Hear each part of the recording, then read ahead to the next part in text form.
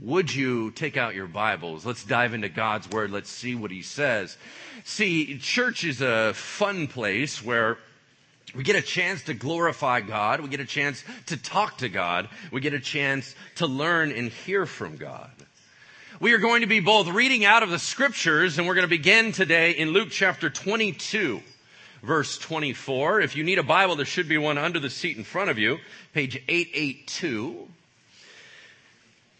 We're both going to be reading out of Scripture, and also there's a combo account that we will be throwing on the screens a little bit later. But today we are in part 81 of the Being Jesus series, and just so you know, I finished prepping out the series, and there is an end. There is 100 parts to it, all right? So there's 100 parts to the series. We're on part 81 today. Whether or not Jesus will tarry by the time we get to the end, I have no idea. However, if He does not come back, we will at some point finish this series. All right, praise God. Part 81, I entitled today's message, The Deception of Pride. And I just want to point out the obvious. Pride makes you do weird things. Pride makes you do things that are just not normal. And as a matter of fact, if we recorded some of those things, you'd feel really foolish. I think that probably the most common way that pride has ever been preached historically is to remind you that it was pride that turned Lucifer into Satan. Yeah? The pinnacle of God's creation, the most beautiful creature, became the most wicked, the most destructive. And that transferred through pride. And so what I guess I'm asking us is, what is pride doing to you? Is it stealing your beauty? Is it stealing that which is magical and beautiful and wonderful about you? How much has it distorted you and twisted you and affected you? Because the reality is that God is glorious and majestic, but the more and more He blesses us, the more and more He loves on us, the more and more He empowers us, the more convinced we are that it's us. You understand what I mean? It almost seems like God would get more glory if He was spotty in His miracles. Right? Because then you would kind of know it's God. But anytime He's consistent, we think it's us. You know what I'm talking about? Like, for example, let's say you had a huge company thing that you needed to do where you had to go present to somebody and there was all these numbers and you were thinking, man, this is over my head. And you prayed right then and there at your cubicle, God, would you give me the download of wisdom like Solomon? That, Lord, that I cannot handle all this. I do not know all the numbers. I do not know how to present it right. I do not know what to say. I do not know how to convince them. I believe this is the right and good and perfect way for this company to go, but I don't know if I can present it right. God, would you bless me with supernatural wisdom? And let's say He just hit and it went amazing. And you knew it wasn't you. How much glory would go up to God? Probably a ton, right? I mean, you'd just be wow for a long time. But let's say He consistently did that, and you launched your own company, you're quite convinced it's just you and your brilliance. You understand? I mean, if He's consistent in His miracles, suddenly He gets His glory ripped off. We're no longer amazed, we just think it's us. We tend to have this attitude of, God, I really appreciate you for getting me out of the womb. I've been doing pretty good since then, right? You know, this whole idea that you got me rolling, now you can back off because I got this one, right? These are the deceptions of pride. It's very insidious. Pride is a hard one to get out because we can't always see it. We can't always see what's going on inside of our own hearts. So here we have a really odd situation. We're now at the last week of Jesus. We know that Jesus has washed the disciples' feet. We know that we went through the Last Supper, that whole communion time, what some people call the Eucharist. We had all of that done. And we don't know when this event occurred, but somehow they got into an argument about who was more awesome. And this is where we're going to pick up our story. It seems so inappropriate, right? Let's take a look at this. Luke chapter 22, verse 24. As you grab that scripture, I also need to give you the fill in the blank on the sheet that was handed to you at the front door. You got that one? As I wrote it, I was thinking of this analogy. Imagine that we're all running for exercise with Jesus, which I know is completely ridiculous. Most of us are like, no, I don't care if Jesus was running. I'm not running. So anyway, let's say we're all running and we're running in a crowded, heavy place like San Francisco. Jesus has this amazing pace, and he's just kind of easy running. He's getting everybody coming along. And we decide that since we feel really good and really invigorated, you know how much we could impress him if we just ran right past him. And we were just, woo, look at me, Jesus. And we just haul out, and he turns left. You understand what I'm saying? So now we're 2 blocks down. Nobody's with us. And we're like, oh. So then we got to run back and go catch Jesus. And then he's still jogging at the same pace. And we're like, hey, hi, Lord, how you doing? And he's like, man, you look out of breath. What's up? And you're like, well, I just was going down and it doesn't matter. Anyway, so, and he's like, well, that's funny because we still got a little while to go. And I gave you all the energy to get over there. I didn't give you the energy to go 2 blocks down that way. The bottom line is the fill in the blank in front of you is don't run faster than Jesus. Whenever we think that we're all that, whenever we think that we're a big deal, we start wanting to flex our muscles and show what we can do. But if Jesus didn't ask you to flex your muscles and show what you can do, it's probably a bad idea. Don't run ahead of Jesus. He's the one, and he can turn on a dime. Let's keep track with him. You've got to be within hearing distance to know what he desires from us. We pick it up in Luke 22:24, and it says this. A dispute also arose among the disciples as to which of them was to be regarded as the greatest. What? How did that go? Do you understand this isn't the first time? They're in the south, they're down by Jerusalem, and they're having this debate about who's most awesome, but this isn't the first time they've been rebuked for this. Just listen to this in Mark 9:33. And the disciples and Jesus came to Capernaum. That's in the north. Completely different environment. Not the same story. And when Jesus was in the house, he asked them, what were you guys talking about on the way? But they kept silent, for on the way they had argued with one another about who was the greatest. He even sat them down and called the 12, said if anyone wants to be first, he has to be last and servant of all. And he brings a child in their midst and says, you got to be like this. He's already rebuked them for this. And here they go again. And you go, man, those disciples are stupid. Didn't he already tell you not to do that? I don't know. How many sermons have you heard? Oh, that's right. That's right. I don't think we haven't heard enough sermons. I think we haven't lived enough sermons. You know what I'm talking about? All right. So then it says, a dispute arose among them as to which of them would be regarded as the greatest. How did that argument go? How awkward is that? Right? And they probably did it because of seating arrangement. The way it works in a banquet, if you remember, is that your most important person to you is on your right. Second most important person to you is on your left. Then it goes to the next person on the right, next person on the left, next person on the right, next person on the left. And it goes down the table. Everybody has an order. Well, how in the world are you supposed to order yourselves? Usually the host tells you to sit in certain places. But what if Jesus walks in and allows them to sort it out? What if they're like, man, what are you doing sitting in my seat, dude? What do you mean sitting in your seat? I'm sitting in my seat. Yeah, I know, but okay, let's go. How many exorcisms last month? Go. Did you go 28? 32. Get out of my seat. That's what I'm telling you. You know what I mean? I mean, this argument of, man, when I preach, you know how many people got saved? 15, dude. What do you got? Oh, 8. What? Get out of my seat, dude. Go. You don't have any idea what you're doing, right? Okay. When you listen to it, if you recorded it, it'd be embarrassing, right? Well, let's talk about what happens in your household. Let's say we recorded some of your family arguments and we went ahead and played them up on the screen. You know how silly you'd look? Really? You're arguing about a butter dish? Why are we arguing about the butter dish? This is dumb. Why are you, you're like screaming at each other over a butter dish. Well, you realize it's not about the butter dish. It's this power struggle and blah, blah, blah, blah. Okay. It's embarrassing. Why? Because it doesn't sound like it should be coming from a believer. That's why. And all that stuff that we're saying, we look at these people and we're like, wow, that's awkward for them. No, it's awkward for all of us. There's things that we say where it shouldn't come out of our mouths. It's just not right. And he said to them, guys, and he realizes he's going to be gone.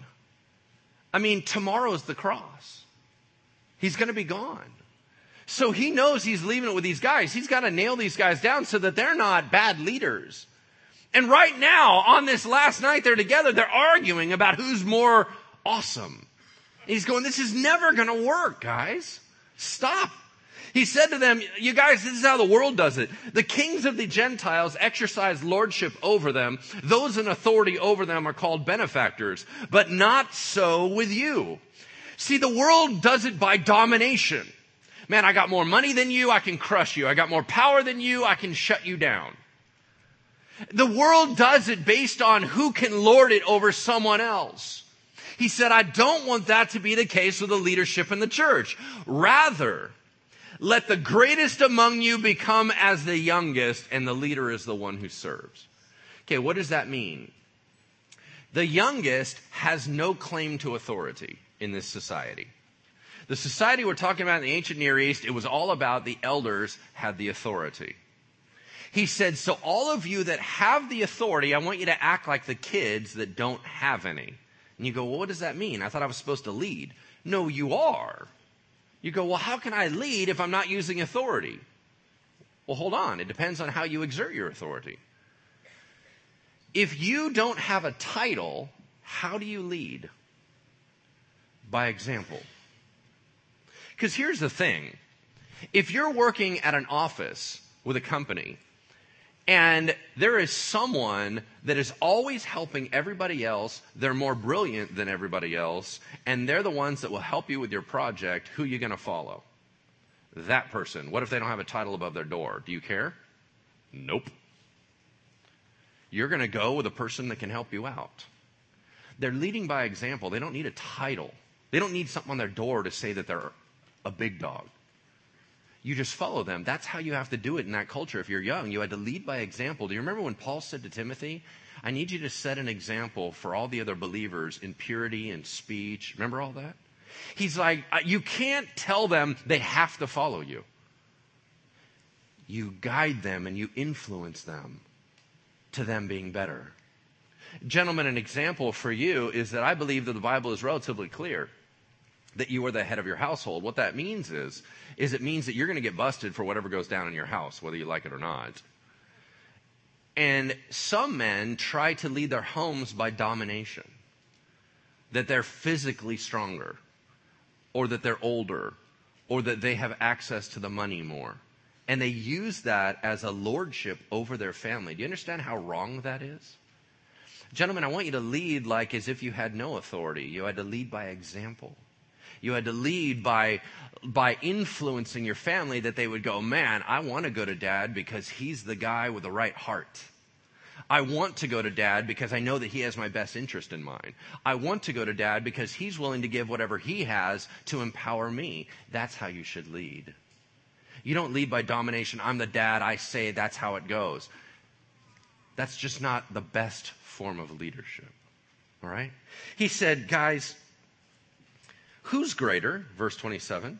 One who reclines at the table or one who serves? Is it not the one who's sitting at the table? But I'm among you, and I'm the one who's serving.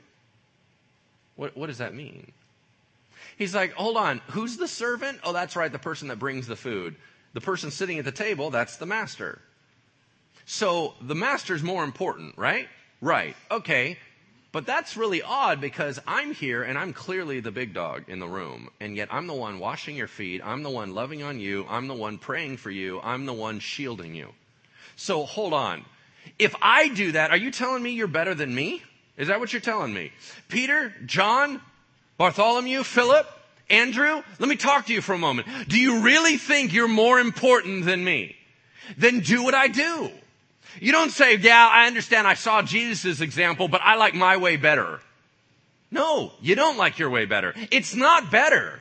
I want you to do. I'm the one. I'm the King of Kings and Lord of Lords. I am the Almighty. I am the commander of the army of God. That before the manger, I was in all the glory. I'm the one that can slaughter 140,000 Assyrians in one moment. I'm the one who in the beginning was me. I was with God. I am God. If anyone has the ability to claim power and authority, it is me. And yet, how am I treating you guys? So don't play this game that you're better than me and you can dominate other people. That's not right. I didn't do that. And if you want to call yourself a follower of me, I need you to follow me. Don't call yourself a follower of me if you're doing your own way, because then you're not a follower of anybody. You're just doing your own thing.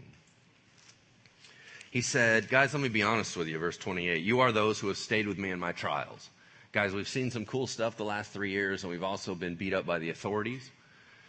Man, you remember that time when they wanted to kill me? You remember the time they were going to throw me off the cliff? Do you remember the time when, man, it's scary, and it's been rough on us. But you've walked with me. I need you to know that you've been through some tough times, but there's a blessing to being hitched to my wagon. I assign to you, as my Father has assigned to me, a kingdom. Guys, I want you to run what I give you, and I'm giving you the world. My Father told me to be obedient, listen to his voice, and do what he told me to do, and I've been running the show. Guys, I'm going to step out, I'm going to give you the power of the Holy Spirit, and I'm going to ask you to run the show. Okay, but that means you got to listen to me, you got to be tracking with me, you got to have my authority and be empowered by me. But I need you to do this. It's going to be hard, but it's still going to be doable. An example on what it would look like, the kingdom is that you may eat and drink at my table in my kingdom. In other words, I'll give you my resources, and you will sit on the throne judging the 12 tribes of Israel. I'll give you the authority. What it means is one day all Israel is going to have to stand before Jesus. And they have to look upon the one they pierced. They're going to have to realize that they rejected their Messiah. And there's going to be a lot of judgment in that moment. Sitting on the sides of Jesus will be the 12 disciples. The other guys they killed. And they're going to have to look and they're going to have to go, dang, I messed up. This is not what I wanted to do. I didn't know, I'm sorry, God, or I did know and I didn't want to listen. But as they sit on those 12 thrones, it will be justified. We were connected to the right guy. We were doing what we were asked to do, and you didn't recognize it in us. So he said, guys, you will be vindicated. Hang in with me, but it's going to be tough. Now, let's go to the combo account. Let's throw this up, because around this exact same time, this went down. Now, the author right here, John, he links this story right after Judas walked out. Now, the other gospel accounts let us know that a bunch of stuff happened in between, but since we're beginning with John, it begins when Judas had gone out. Jesus said this super weird cryptic phrase. He said, now is the Son of Man glorified, and God is glorified in him. If God is glorified in him, God will also glorify him in himself and glorify him at once. How did that go? Anybody know that? No, not very clear. Okay, let's try adding in Jesus' name and let's see if this helps out. Now is Jesus glorified, and God is glorified in Jesus. If God is glorified in Jesus, God will also glorify Jesus in himself and glorify Jesus at once. Did that help? No, not really. Okay. You want to know what it means? Here's the simple thing. First of all, let's define our terms. What's glory? A lot of glorify this, glorify that. What is glory? Glory is honor.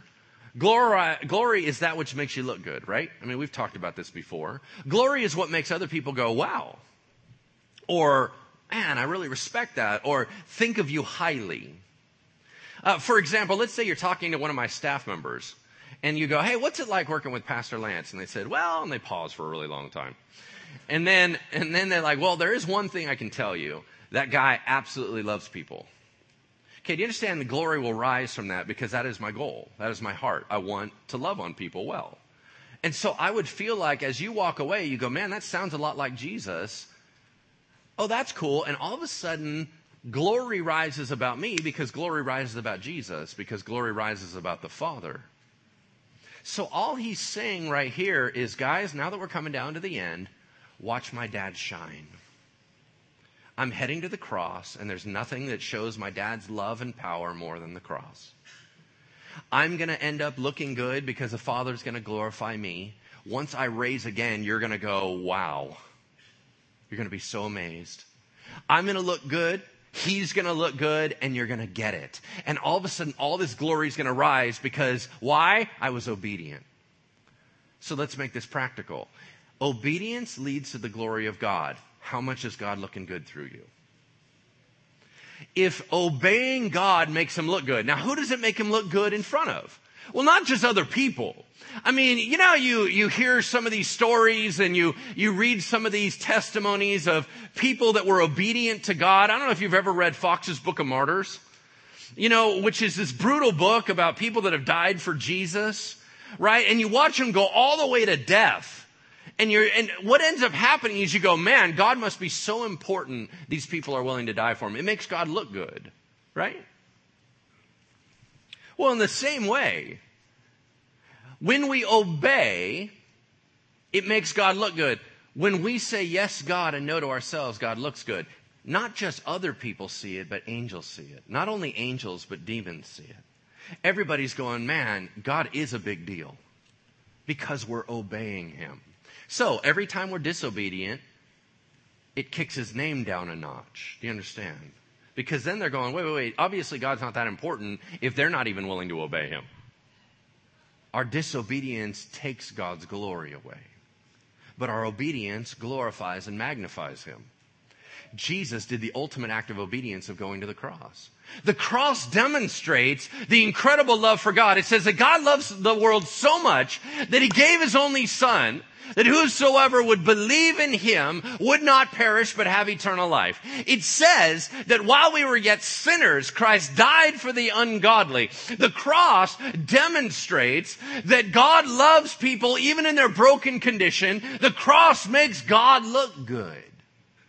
And Jesus said, now comes the time. I'm going to the cross. Watch my dad shine. That's all he just said. And then he says, little children, I am a little while I'm with you. Now, this kind of makes me chuckle because we look at it and we're like, oh, that's super sweet. Do you understand that there's like 13 burly men in a room? I mean, these are like fishermen, these are carpenters, and he's like, little children. They're like, yes, Daddy. And it's just weird. It's just funny. But in their minds, they know that when Jesus talks, the Father talks. And so they're very comfortable with the idea that a 33-year-old man can call them little children, and they get it. Little children, yet a little while I'm with you. You will seek me, and just as I said to the Jews, so now I also say to you, where I'm going, you can't come. Okay, right there, Peter stopped listening.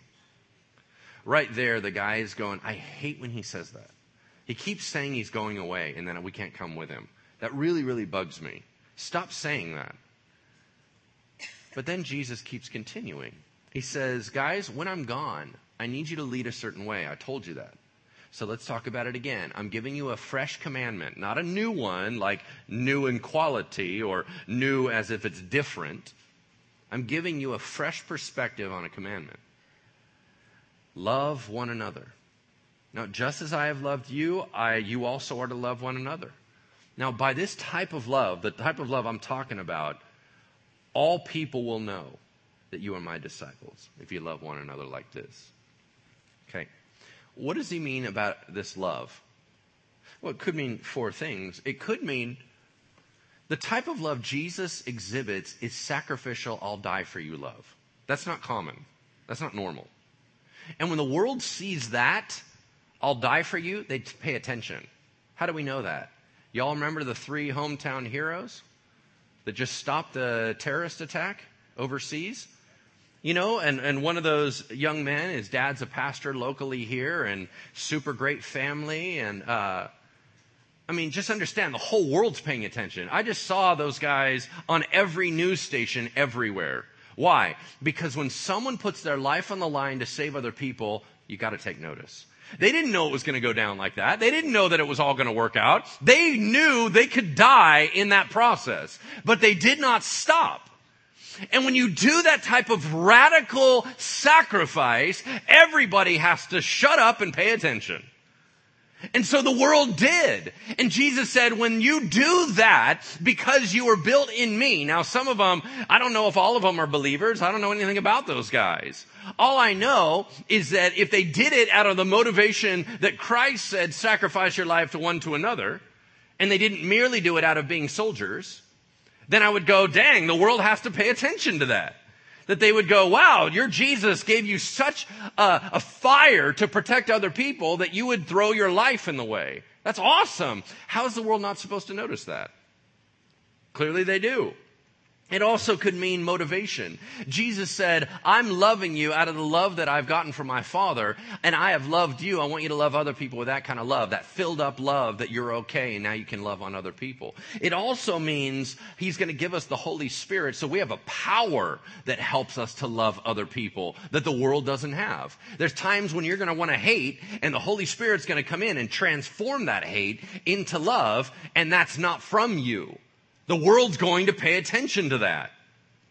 I mean, I remember reading the story of Corrie ten Boom. You guys remember her? Corrie ten Boom with A Hiding Place and all that stuff, those books. If you remember, I don't know if you heard the story, but afterwards she was at a speaking engagement, and one of the Nazi soldiers that helped to kill her family came into her speaking engagement.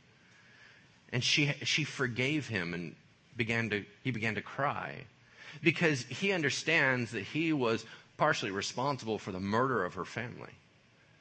And yet, because of what Jesus had done to her, she forgave him. Okay, that's not normal. That will change lives. And so this guy, this hardened man, gave his life to Christ looking at that kind of love. And then also, Jesus created a new family that we're now treating each other like brothers and sisters, which is not normal either. When you'll do stuff for your family you won't do for your neighbor. But now we're family together. So now we sacrifice for one another. The whole point is, when we love like Jesus, the world takes notice. So let me ask you, is your love of such a quality that other people know it? Or do they still look at you and go, man, I'd rather go hang with my druggie friends because they're more loving than you are, you church people? Whoa, that's tough. Now, remember I told you Peter stopped listening a while back. All right?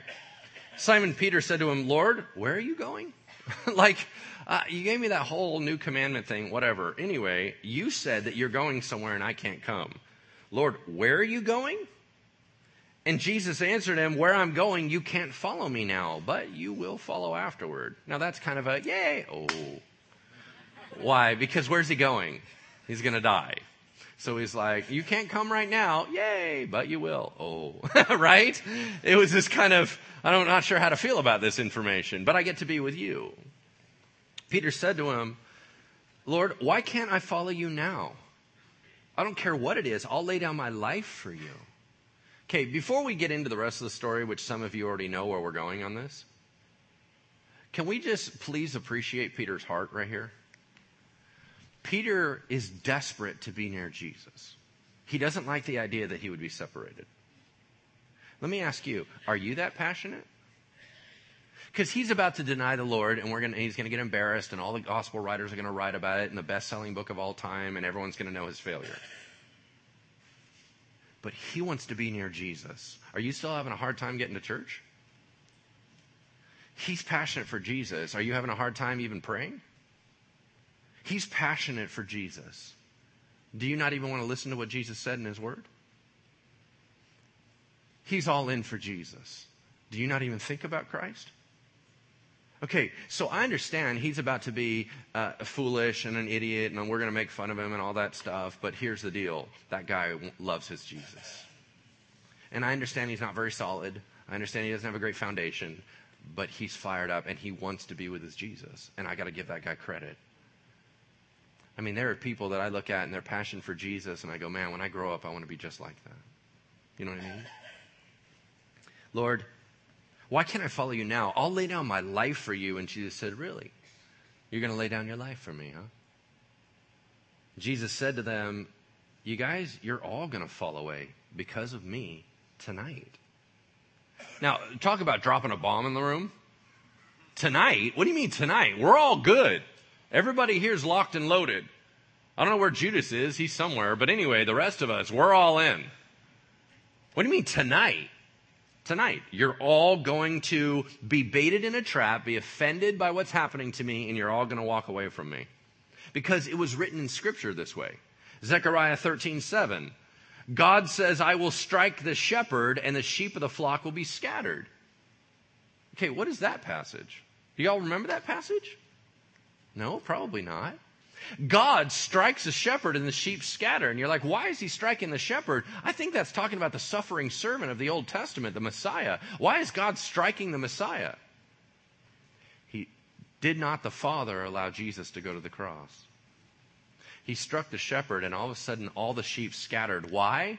According to Zechariah, it was to purify the flock. It was to allow them to go through a trial by which they would be sharpened and come back together stronger. He said, by the way, after I'm raised up, how cool is that? He looks right through the cross and goes, by the way, I'm coming back. When I get back, I'm going to go ahead of you guys to Galilee. I'll meet you back home.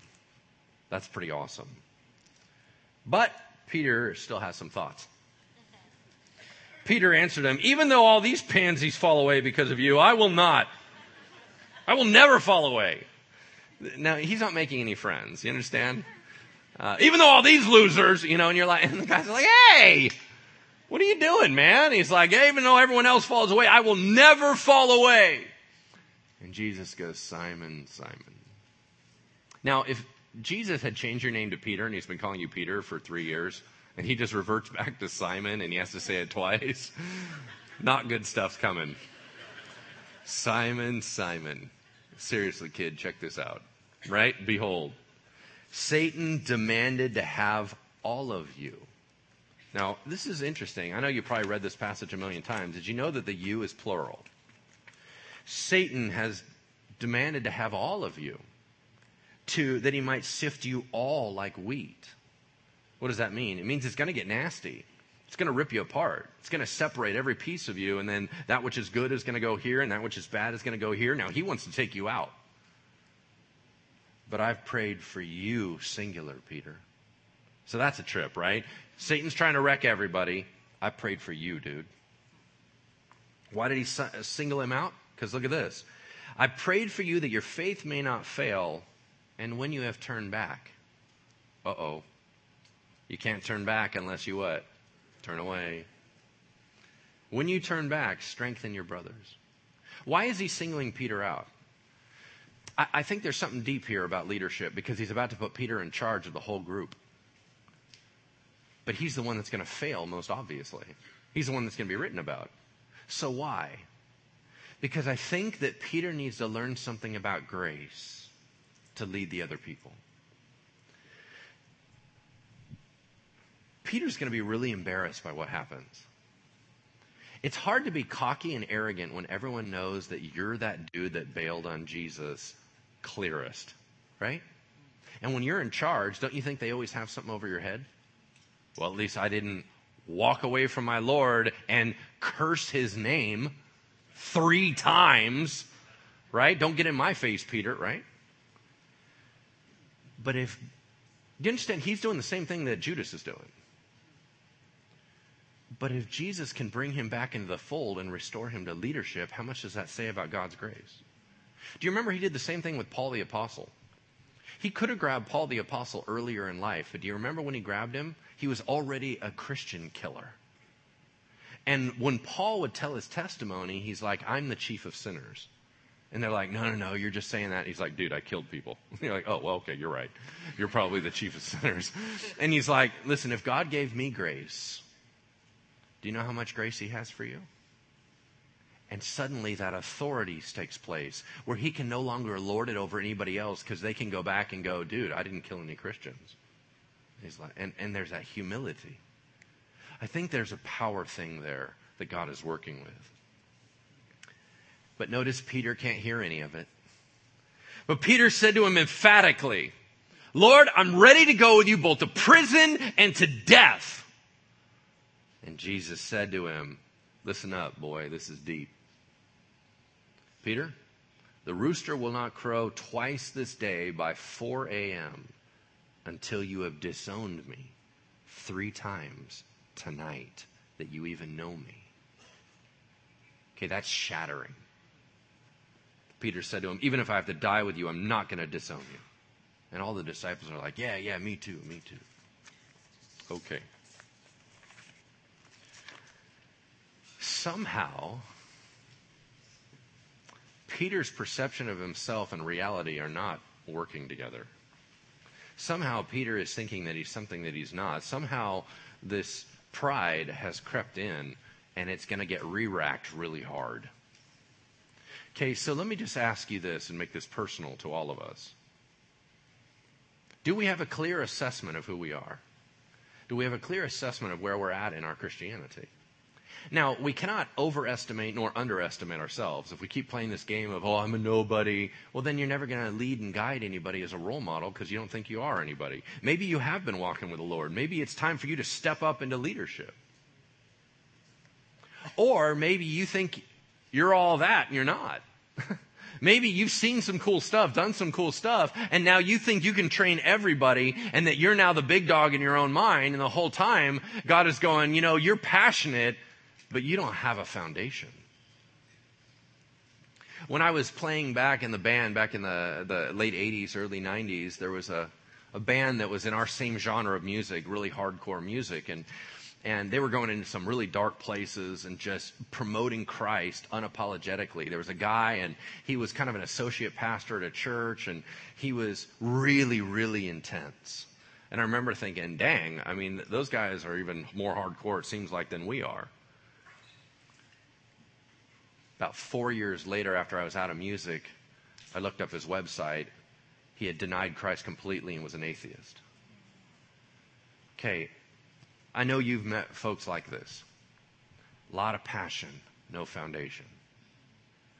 And you go, how can you go from that to this? They didn't. They went from this to this because you didn't see their foundation. You looked at their excitement. They're not as grounded as they think they are. They're just full of a lot of air. So understand, do we have an assessment of ourselves? Are we really growing, or are we playing games? Are we hearing sermons but not living sermons? Are we saying that we love people but we don't actively love people? Are we so full of our emotion about things but doing nothing? Because I don't believe that's a follower of Jesus. A follower of Jesus follows Jesus. Are we that? Because I'll tell you, what the enemy can do is he's completely fine with you bragging. He's completely fine with you thinking things. What he's not cool with is you transforming. What he's not okay with you is you live in it. The minute you start to transform and live it, he's going to come alive and come after you. So if everything's cool for you spiritually, why is he all right with you being the way that you are? Different ways to assess yourselves. God, may we be the people you designed us to be. Amen? Amen. Let's pray as the prayer team comes up here. If you need any extra prayer today, they're going to be up here. They would love to pray with you. The whole reason they are here is to love on you and care for you and intercede for you. So please, by all means, take advantage of them. Let's pray. Heavenly Father, I bless your people. I bless your family, my family. God, I pray that your blessing would be upon them, that they would be favored in your eyes, favored in the world's eyes. Lord, that which they put their hands to that is holy and healthy, I ask, God, that you would bless it. I pray, Lord, that you would continue to knit them together all the way to the car, on their ride to wherever they're going, and Father, meet them where they are headed. I pray, Lord, that you would knit together our families and that you would heal our marriages. I pray that you'd raise up our children, and Father, that you would give those of us that have lived with you many years, would you give us honor and wisdom. In Jesus' name we pray, amen. Have a wonderful week. We'll see you next time.